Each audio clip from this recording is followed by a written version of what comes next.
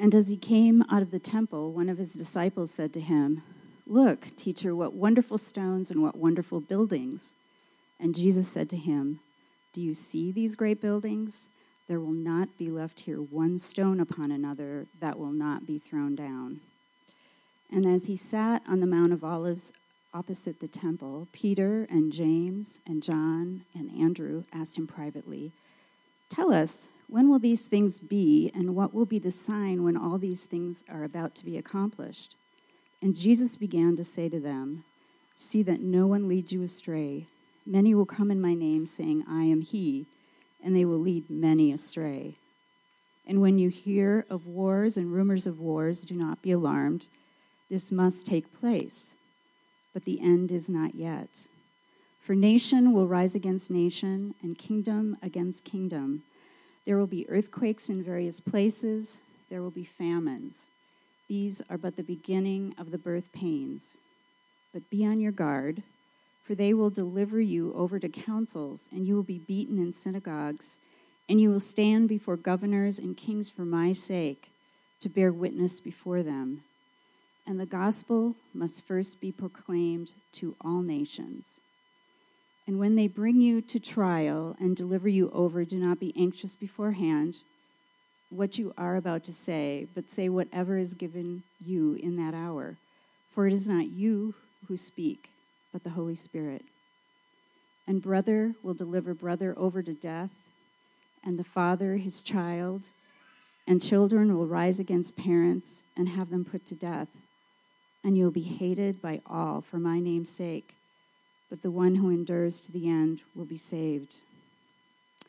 But when you see the abomination of desolation standing where it ought not to be, let the reader understand. Then let those who are in Judea flee to the mountains. Let the one who is on the housetop not go down, nor enter his house to take anything out. And let the one who is in the field not turn back to take his cloak. And alas, for women who are pregnant, and for those who are nursing infants in those days, pray that it may not happen in winter. For in those days there will be such tribulation as had not been from the beginning of creation that God created until now, and never will be. And if the Lord had not cut short the days, no human being would be saved. But for the sake of the elect, whom he chose, he shortened the days. And then, if anyone says to you, 'Look, here is the Christ,' or 'Look, there he is,' do not believe it. For false Christs and false prophets will arise and perform signs and wonders to lead astray, if possible, the elect. But be on guard. I have told you all these things beforehand. But in those days, after that tribulation, the sun will be darkened, and the moon will not give its light, and the stars will be falling from heaven, and the powers in the heavens will be shaken. And then they will see the Son of Man coming in clouds with great power and glory. And then he will send out the angels and gather his elect from the four winds, from the ends of the earth to the ends of heaven. From the fig tree, learn its lesson. As soon as its branch becomes tender and puts out its leaves, you know that summer is near. So also, when you see these things taking place, you know that he is near, at the very gates. Truly I say to you, this generation will not pass away until all these things have taken place. Earth and heaven will pass away, but my words will not pass away. But concerning that day or that hour, no one knows, not even the angels in heaven, nor the Son, but only the Father. Be on guard, keep awake, for you do not know when the time will come. It is like a man going on a journey, when he leaves home and puts his servants in charge, each with his own work, and commands the doorkeeper to stay awake. Therefore, stay awake, for you do not know when the master of the house will come, in the evening, or at midnight, or when the rooster crows, or in the morning, lest he come suddenly and find you asleep. And what I say to you, I say to all, stay awake.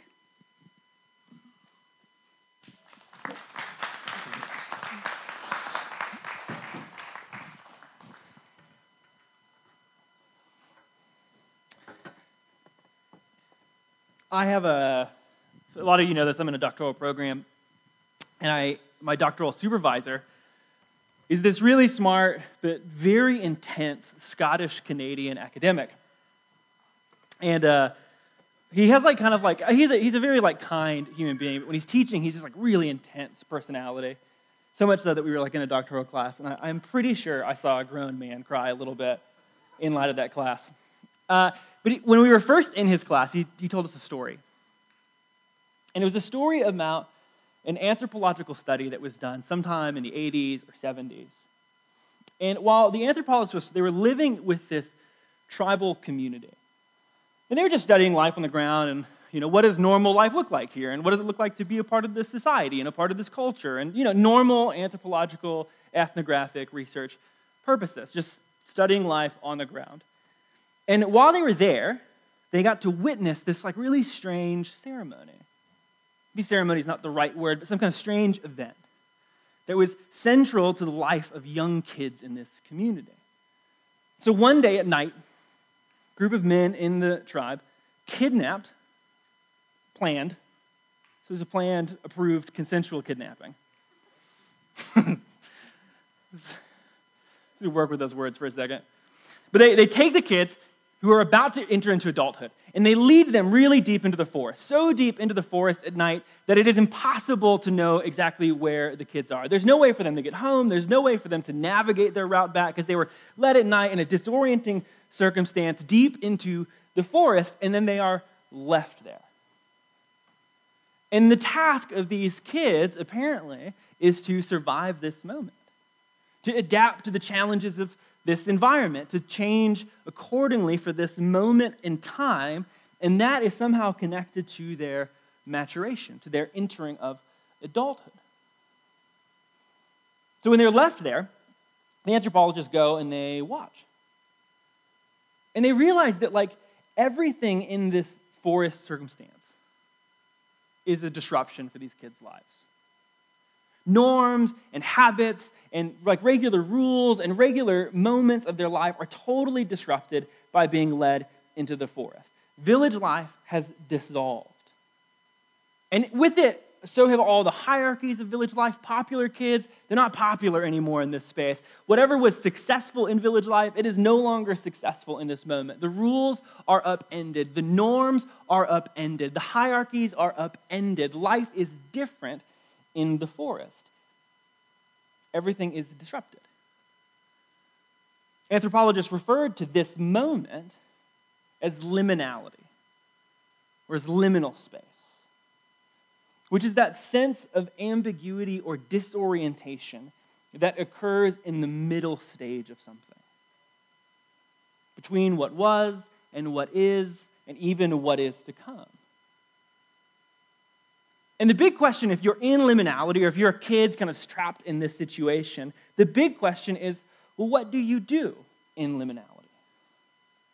What moves do you make, or what plans do you make? Because your normal life is so disrupted that it's hard to know what to do. And normally we plan, and we make moves, and we strategize based upon some kind of predicated knowns.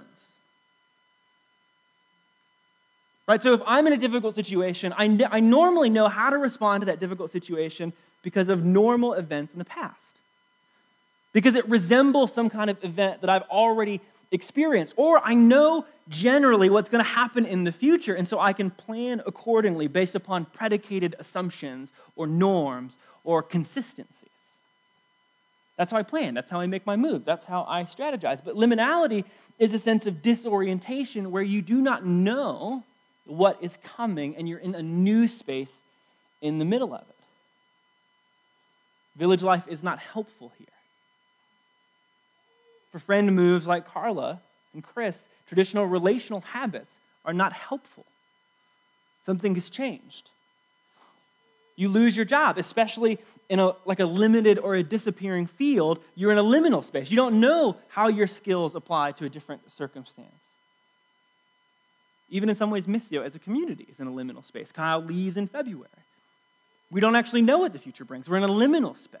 What do we do in this moment when we don't actually know what the next moment will be? How do you live in between spaces when you don't have predicated assumptions or norms or consistency or rules that govern that moment? What do you do when it feels disorienting and unknown?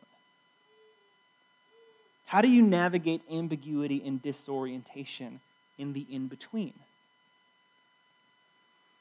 Well, this is fundamentally the question of Mark chapter 13.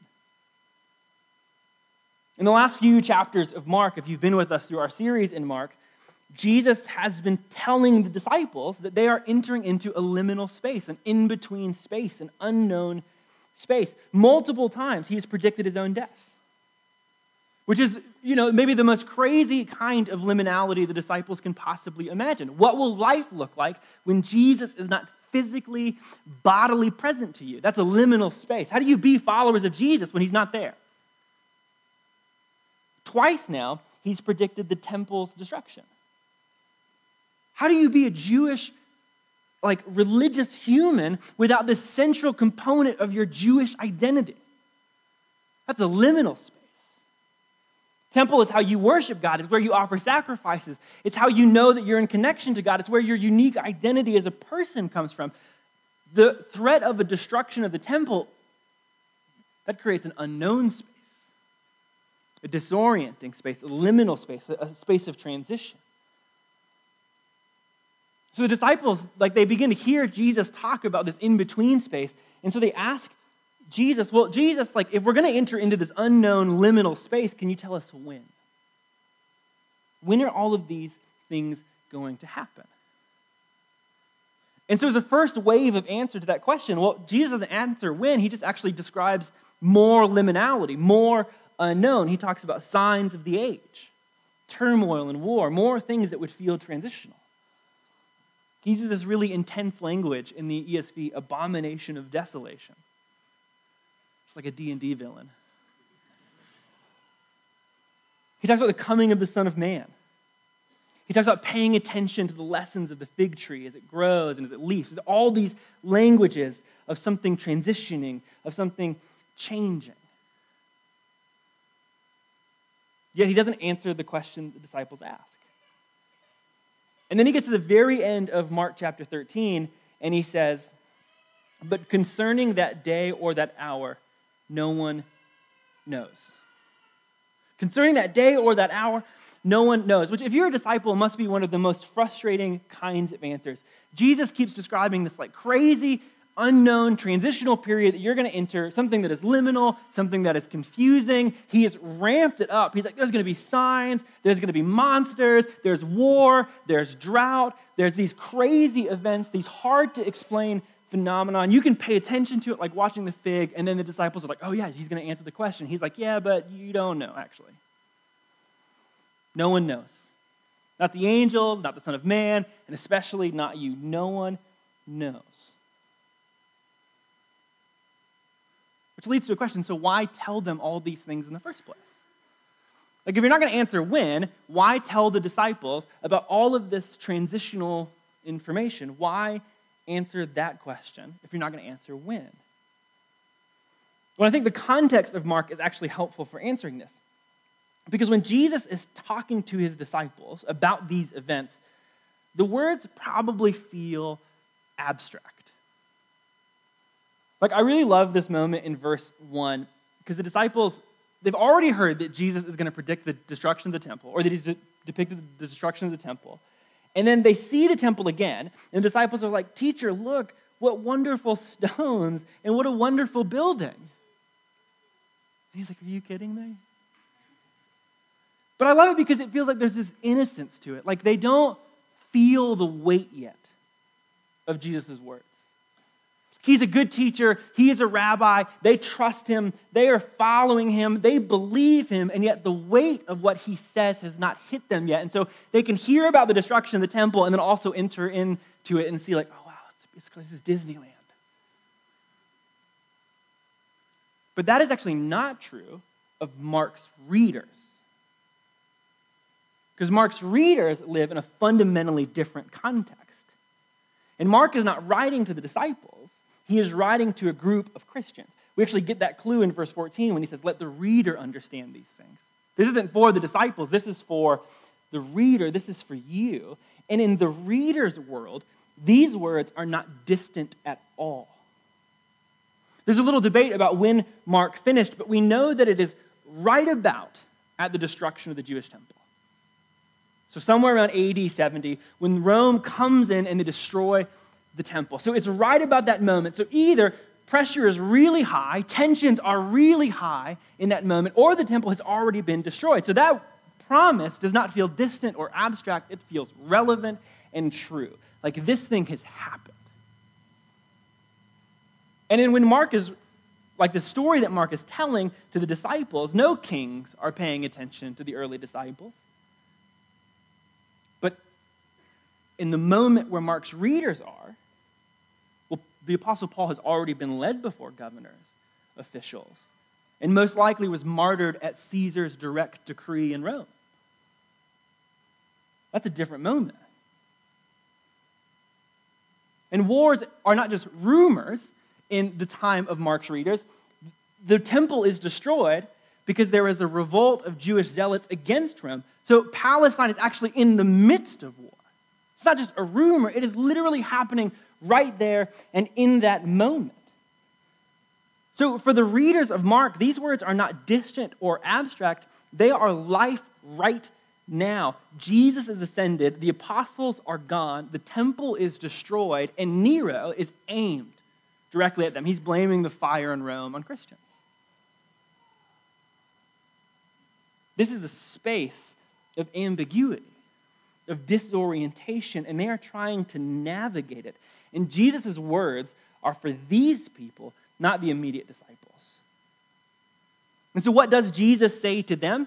He says in verse 37, "And what I say to you, I say to all, stay awake."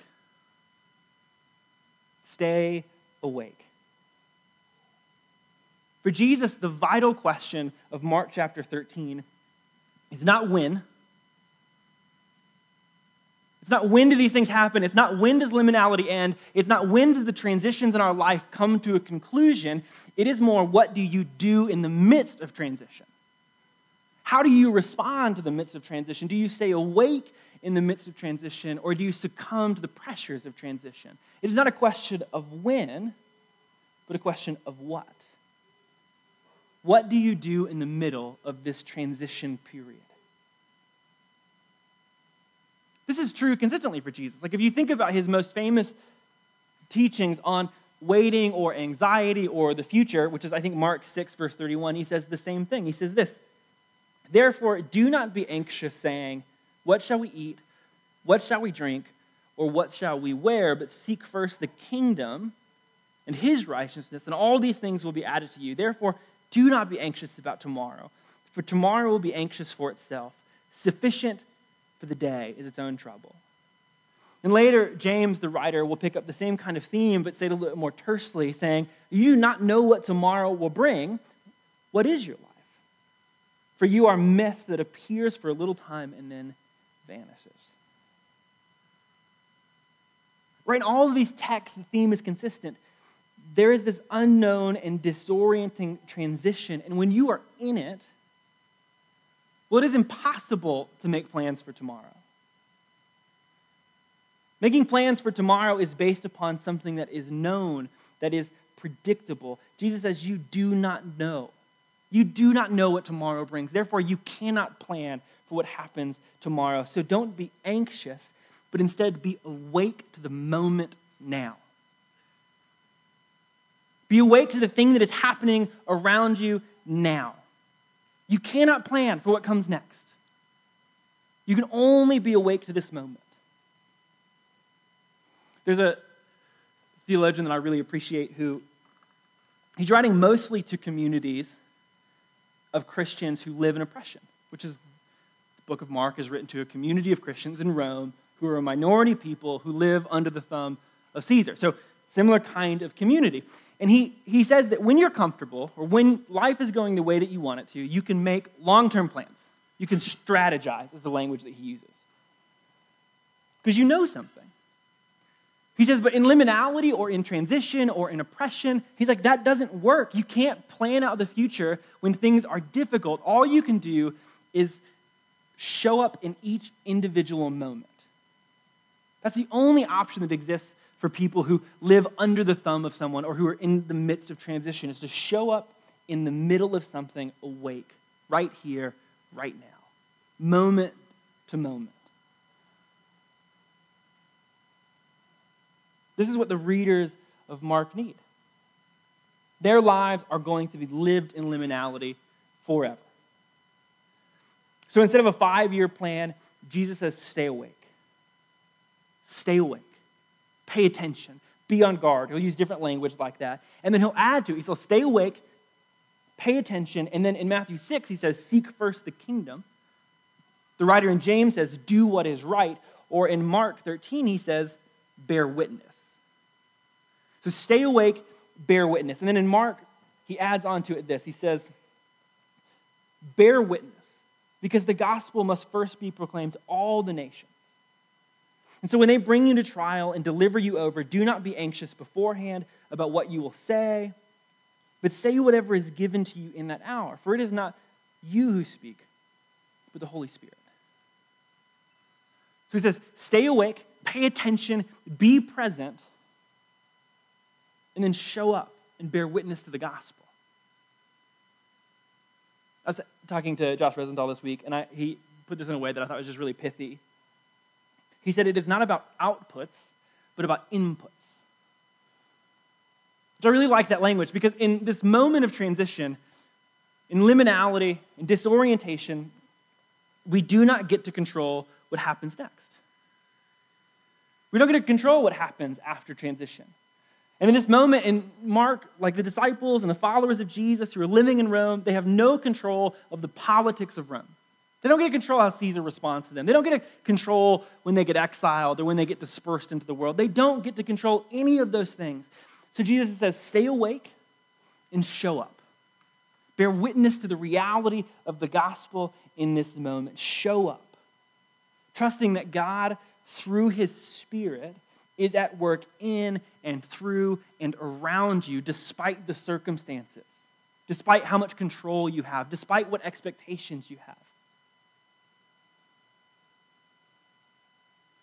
It's such a tricky thing because on one hand, it feels like Jesus is asking us to have no expectations of the outcomes. So feel like you have to bear witness to the gospel regardless of what happens on the other side of it. And then on the other hand, it's like, yeah, but you're also supposed to trust that God is working in the midst of you, through you and around you, because of you. So you're supposed to hold these two things together to say, like, I don't have expectations of the results of my inputs. I'm only going to show up. I'm only going to try to love my neighbor. I'm only going to try to proclaim the gospel regardless of receptivity. I'm going to try to be honest and have integrity at work regardless of how I am responded to. I'm going to try to absorb hostility from others and offer grace and forgiveness even if they continue giving me hostility regardless of what happens. Yeah, I'm supposed to trust that God is doing something with that. This weird tension that Jesus is like, you don't have expectations, and yet you trust. You don't have expectations of what happens because of your inputs, but you trust that God is doing something in the middle of it. So what you do is you show up, you stay awake, and you show up, and you bear witness to the gospel. You live the way of Jesus, which is what Jesus has been detailing throughout Mark. Right? It's literally a book for people who live in a weird transitional period to say, what does it look like to be followers of Jesus? And he's like, here's what it looks like. So bear witness to the gospel. Show up and practice the way of Jesus, trusting that God, through his Spirit, is at work even when you don't know the expectations, when you don't control the expectations. But trusting that God is at work in you. See, not only is it hard because you have to hold that tension, but it is also hard because there are so many other options that advertise to us quick results in our world. I think this is actually what Jesus is naming in verse 14. When he says, but when you see the abomination of desolation standing where it ought not to be, let the reader understand, then let those who are in Judea flee to the mountains. So this language is really intense. And some other translations will use the phrase like desolating sacrilege, which is also really intense language. But Mark adds this phrase, let the readers understand, because he kind of understands that we today, or just outside of Jewish context, won't understand. Because what he's doing is he's pulling a Jewish reference, a deep Jewish reference that comes from the book of Daniel. And it comes from a historical moment in the history of the Jewish communities when the Greeks who had conquered Israel after Persia had a king who put up a statue and an altar to Zeus in the temple, which was referred to as an abomination of desolation. You have put up this false altar to a false god in Yahweh's temple. Like, that is unacceptable. That is an abomination of desolations. That is a sacrilege. So Mark and Jesus, they're using that language from this historic event and saying, when this happens in the future, when people put up altars to false gods in the temple, flee.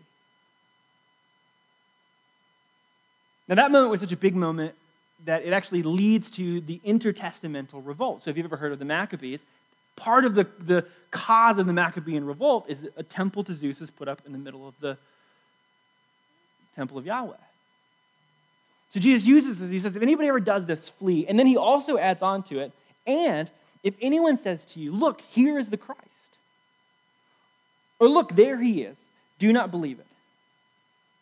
For false Christs and false prophets will arise and perform signs and wonders to lead you astray. The ancient world that Jesus lived in was rife with deities and persons claiming to be the answer to the world's problems. So you had Rome and Caesar who had their own deities. Even Caesar claimed to be a god that answered the deepest, most existential questions of the world. But there was also other people around the same time as Jesus claiming to be the Messiah. People were putting up altars to false gods in the temple. And Jesus says, when you see these things, when there's false gods who are offering you false solutions, flee.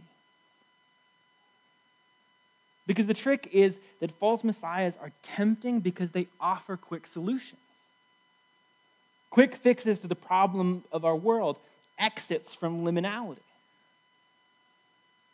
But Jesus' response to that is that it is always a lie. Quick fixes are always a lie because you cannot rush transition. Jesus compares the transition that the world is in to birth pains and pregnancy. Verse 8, these are but the beginnings of the birth pains.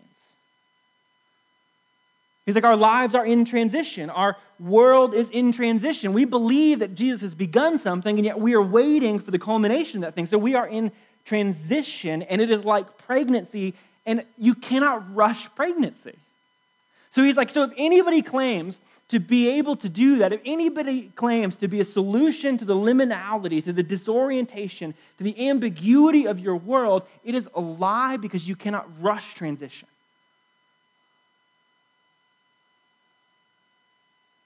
Right? Instead, the task for followers of Jesus is to trust that God is doing something. It is to live presently in the moment, in the here and now, awake, on guard, paying attention, not knowing when something is going to be resolved, but hoping in the finished work of Jesus. This is the hope that Jesus gives us in Mark 13, saying, but in those days, then they will see the Son of Man coming in clouds in great power and glory. And he will send out the angels and gather his elect from the four winds and from the ends of the earth to the ends of heaven. There's no answer to the question of when. There's no quick solution. There's no quick fix. But there is a picture of hope. Hope in what it is that Jesus is accomplishing. And the task for us is to live in the middle of that tension. Not knowing when, but hoping in what is to come. Like birth pains, or child raising, or even gardening. All metaphors that Jesus loves to use. The task is for followers of Jesus to be deeply rooted in the soil of this moment while eyeing what is to come. It is to be deeply rooted in the work of this present circumstance and situation, like cultivating and caring for a garden that is full of weeds, and it's like my yard. I live in Rose Park. It is just a monster zone. There's literally moles that I think might be popping up into my house all of a sudden. Homeownership is so much fun. Right, but you work on it deeply immersed in the present. You can't have expectations for what comes out of that. I can't have expectations for what happens to my home. I can't have expectations for what my efforts and my labor do. So I am deeply immersed in the present, showing up, awake, believing that this moment matters because God has called me to it, yet eyeing with hope what is to come. That's what we do when we garden. That's what we do in pregnancy. That's what we do when we're raising children. That's what we do in marriage. You can have expectations for your spouse of what should happen, trying to control what God does in them, but you have expectations for what, or you have hope for what it looks like as you grow together in light of the gospel. Not manufactured control, but hope and trust in what God is doing as you are present in the moment. So the job of Christians is to be deeply rooted in the soil of right now, but aimed at the hope of what is to come. That's where we do our best work.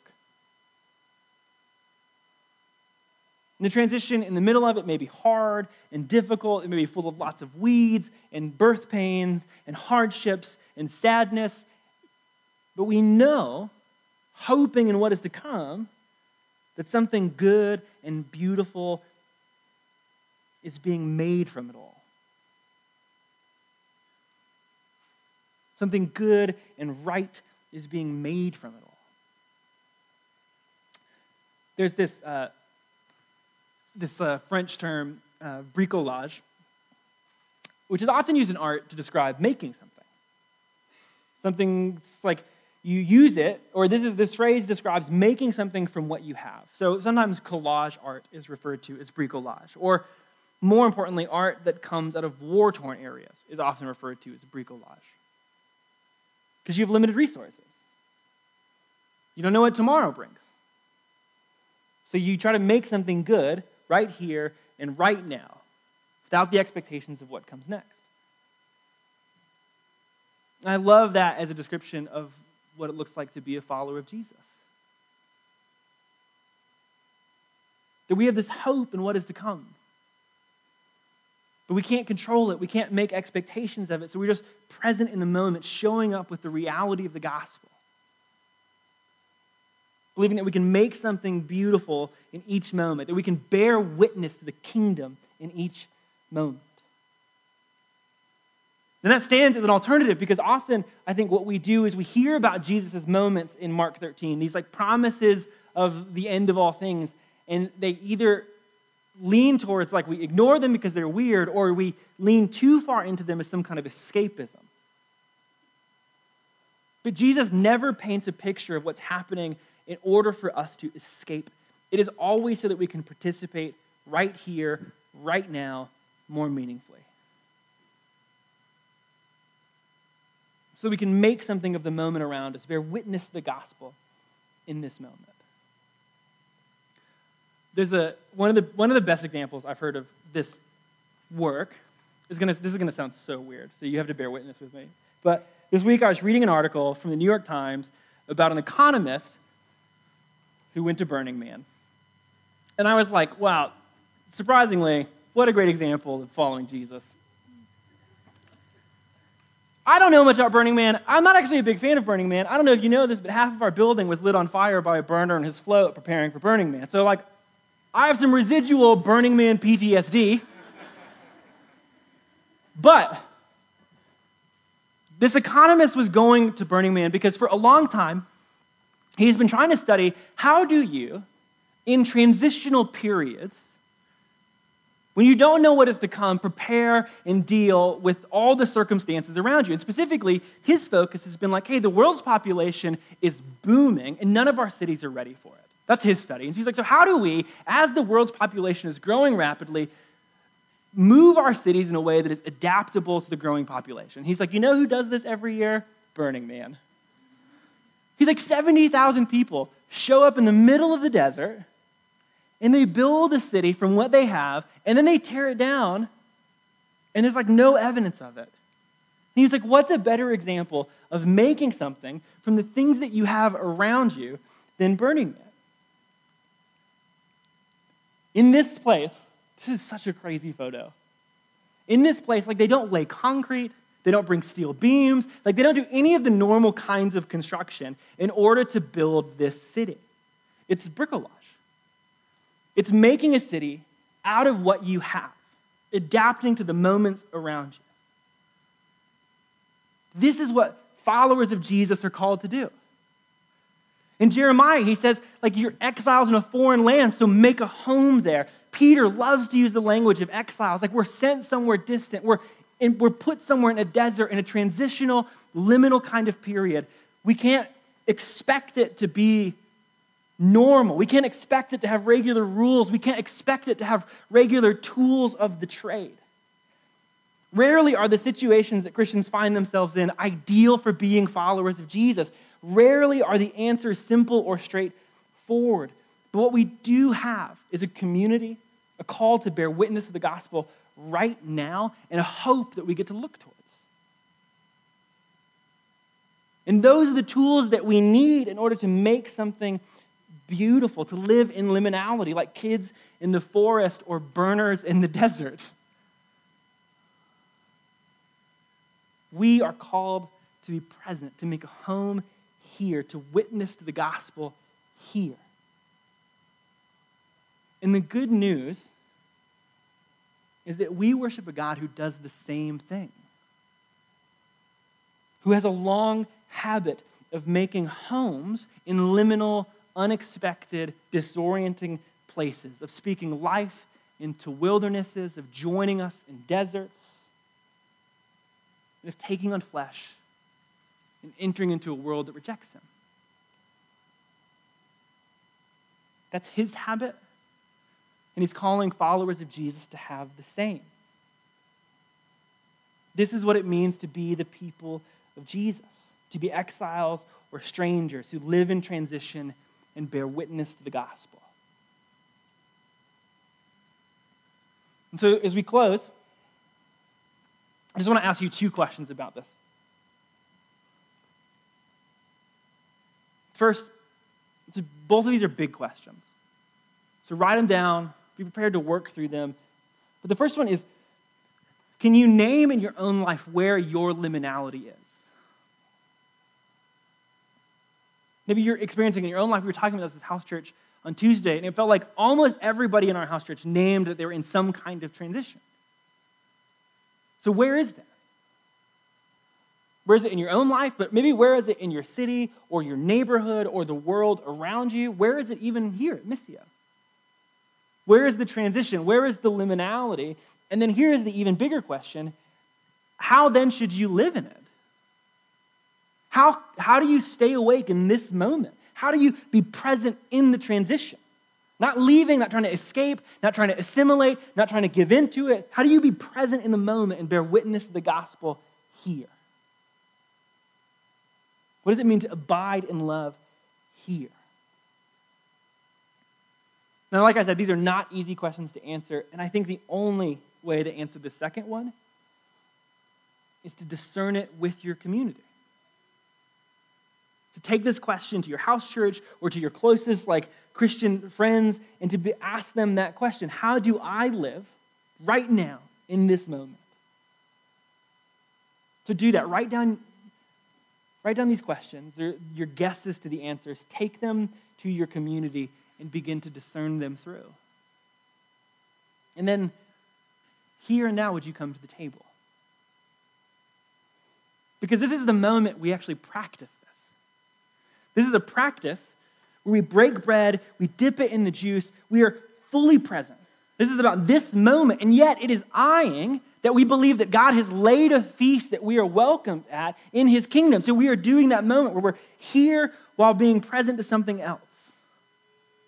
And communion is such a moment of bricolage, of making something, of bearing witness to the gospel with what we have. Simple bread, juice, and the followers of Jesus around us. So, Missio, as you discern that question, come to the table. Taste and see right now the present work of Jesus so you can trust it and hope in it for what is to come. Let's pray. Jesus, thank you that more than anything else today, you are one who has a habit of entering into wildernesses, deserts, unexpected, disorienting, ambiguous, liminal spaces and making something amazing there. Taking on flesh, building your community, forgiving sins. These are all happen in liminal spaces. Calling us to be your people, sending us out.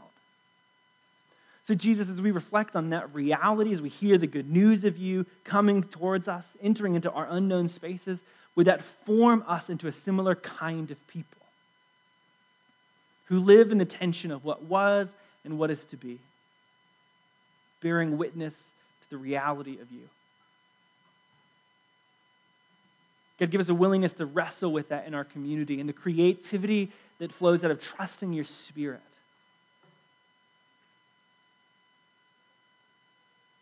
God, move us, lead us. In your name we pray. Amen.